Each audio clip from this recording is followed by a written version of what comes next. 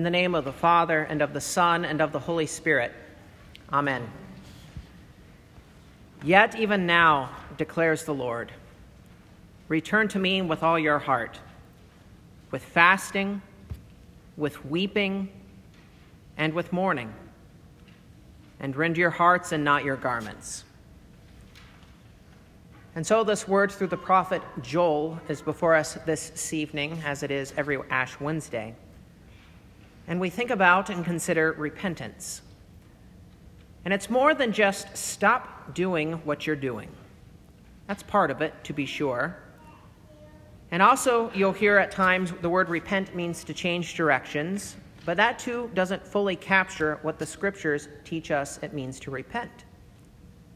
Just simply stopping behavior, just simply turning from it are certainly part of repentance, but the Lord goes further today, and he speaks through the prophet Joel.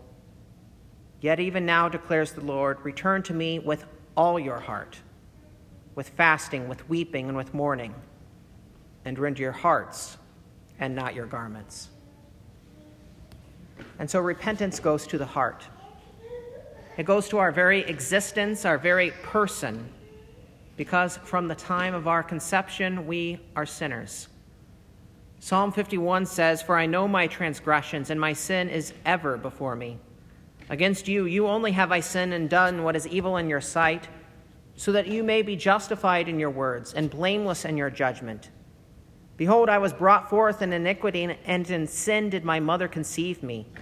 Behold, you delight in truth in the inward being, and you teach me wisdom in the secret heart." And so God reveals to you a heart that is impure since the fall into sin. And from this impure heart, then, we see the symptoms of actual sins that we commit outwardly in our lives. And these point us back to our original sin. And we do these things because who we are from the time of our conception, we are sinners. And so we aren't just simply sinners because we sin, but we sin because we are sinners.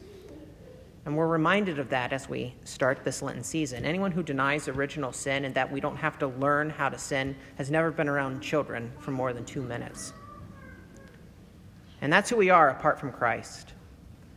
But still, these actual sins, this original sin, all of this, the sins we commit, they all deserve hell. And even that desire to do those things is sinful. Jesus teaches in the Sermon on the Mount that inward desires like lusting after a woman or hating our brother, they make us guilty of adultery, of murder. Our hearts, our desires, and our bodies do pretty seriously damnable things. And these things all deserve hell. Now, for the unbeliever, then, repentance worked by God is a turning from unbelief into faith. We see that in kind of a broad or general sense of repentance.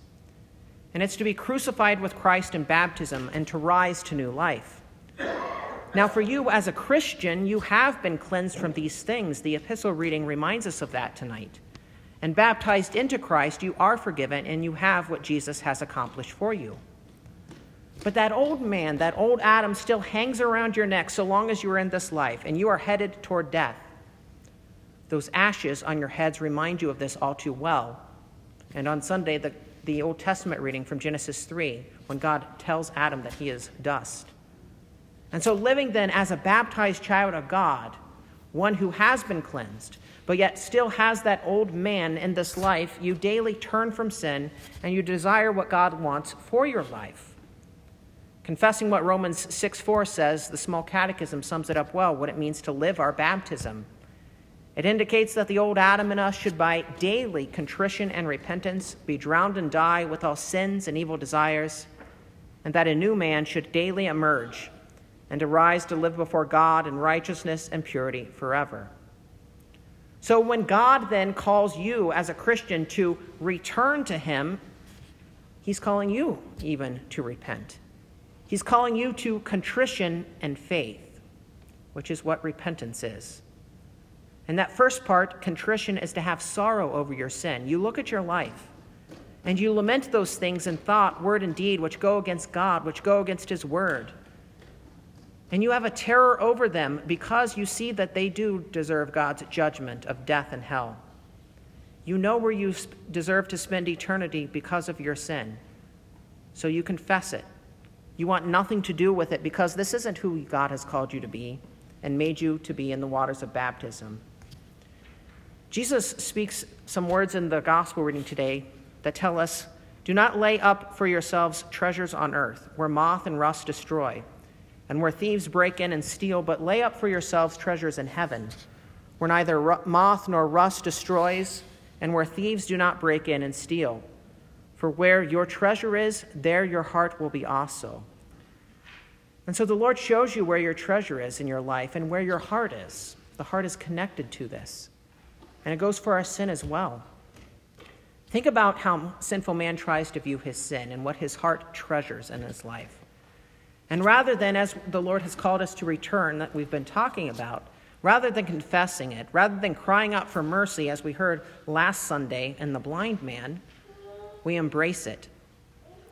There's a new edition of the Catechism that we've been using in confirmation class. The translation is not new, but in the back, the part that's not technically the small catechism, they have the little resources. And one of the things that they kind of emphasized in this new thing is this whole understanding of identity, for better or for worse. You can kind of debate whether or not that's be the case.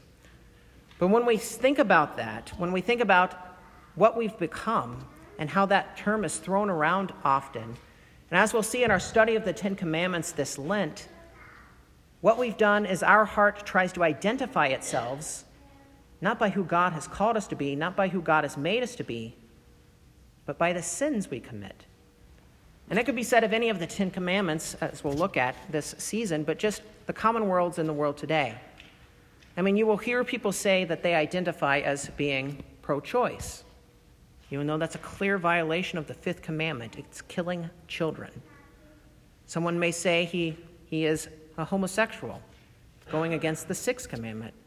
Someone might say he's too busy for this or that, breaking the third commandment, or any other things. But how ridiculous is this, that we define our lives by our sin? That's not what God calls us.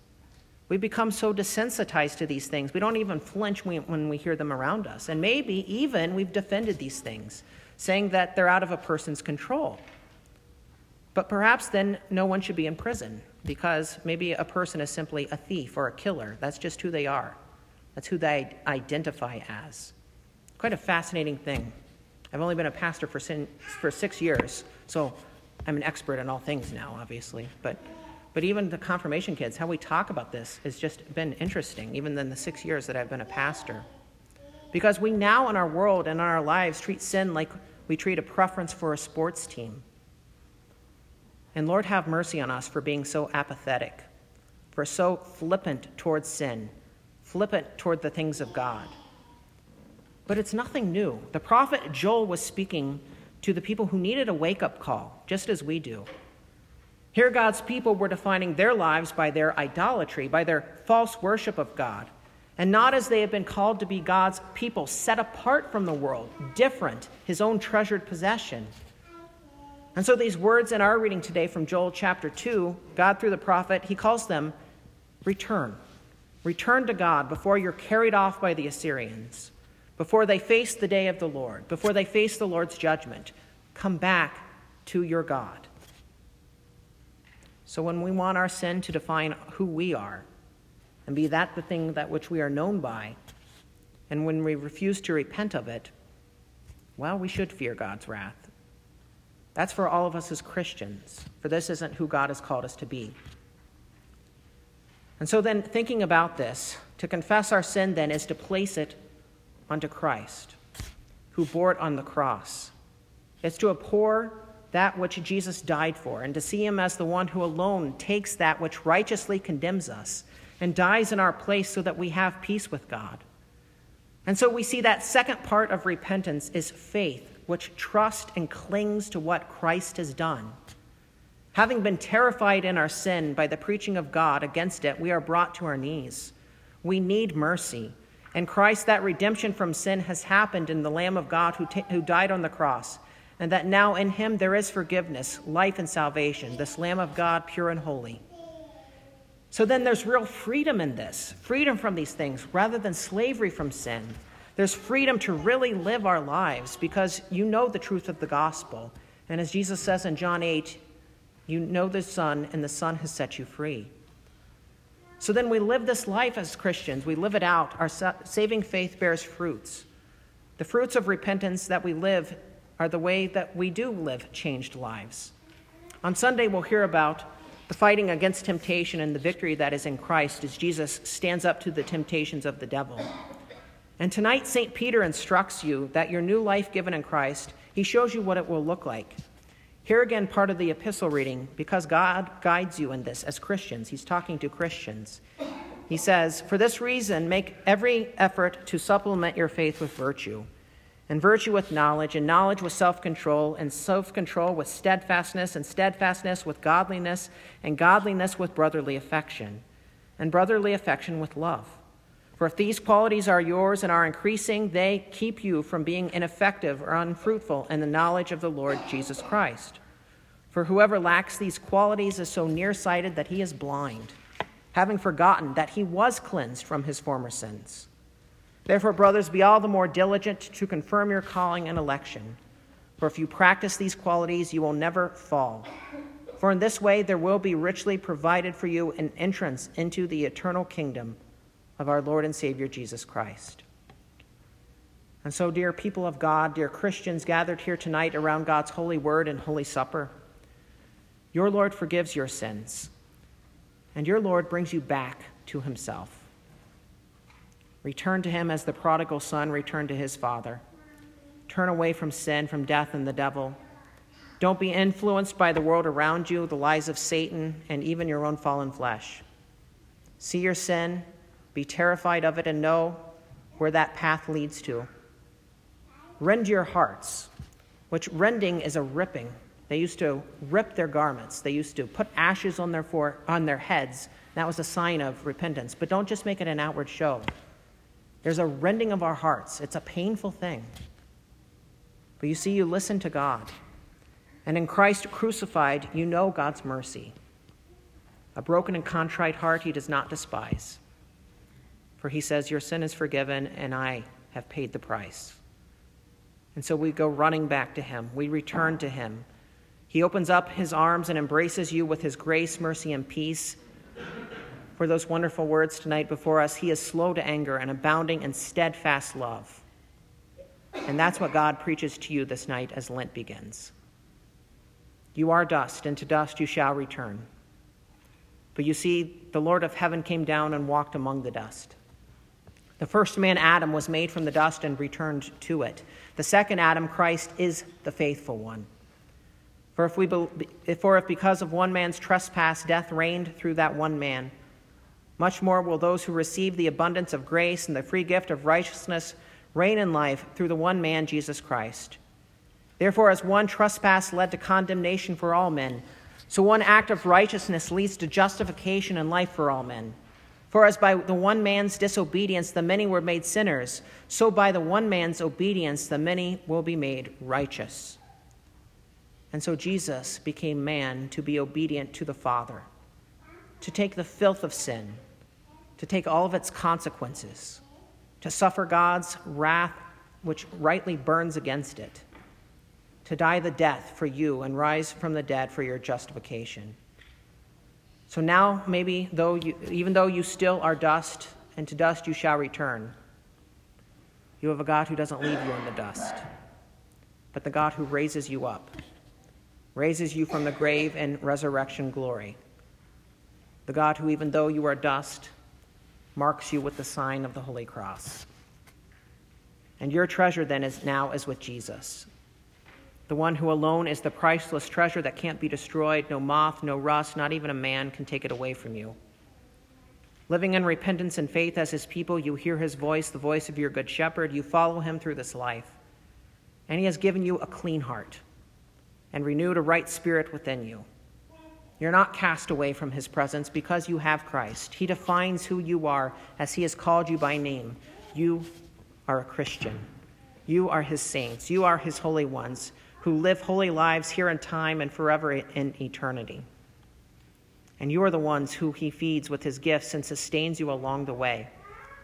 He's jealous for you, and he never lets you go. And so we return to him, who has come, who has done all things well. And so we come, we taste and see that the Lord is good, that he who is slow to anger abounds in steadfast love. Amen.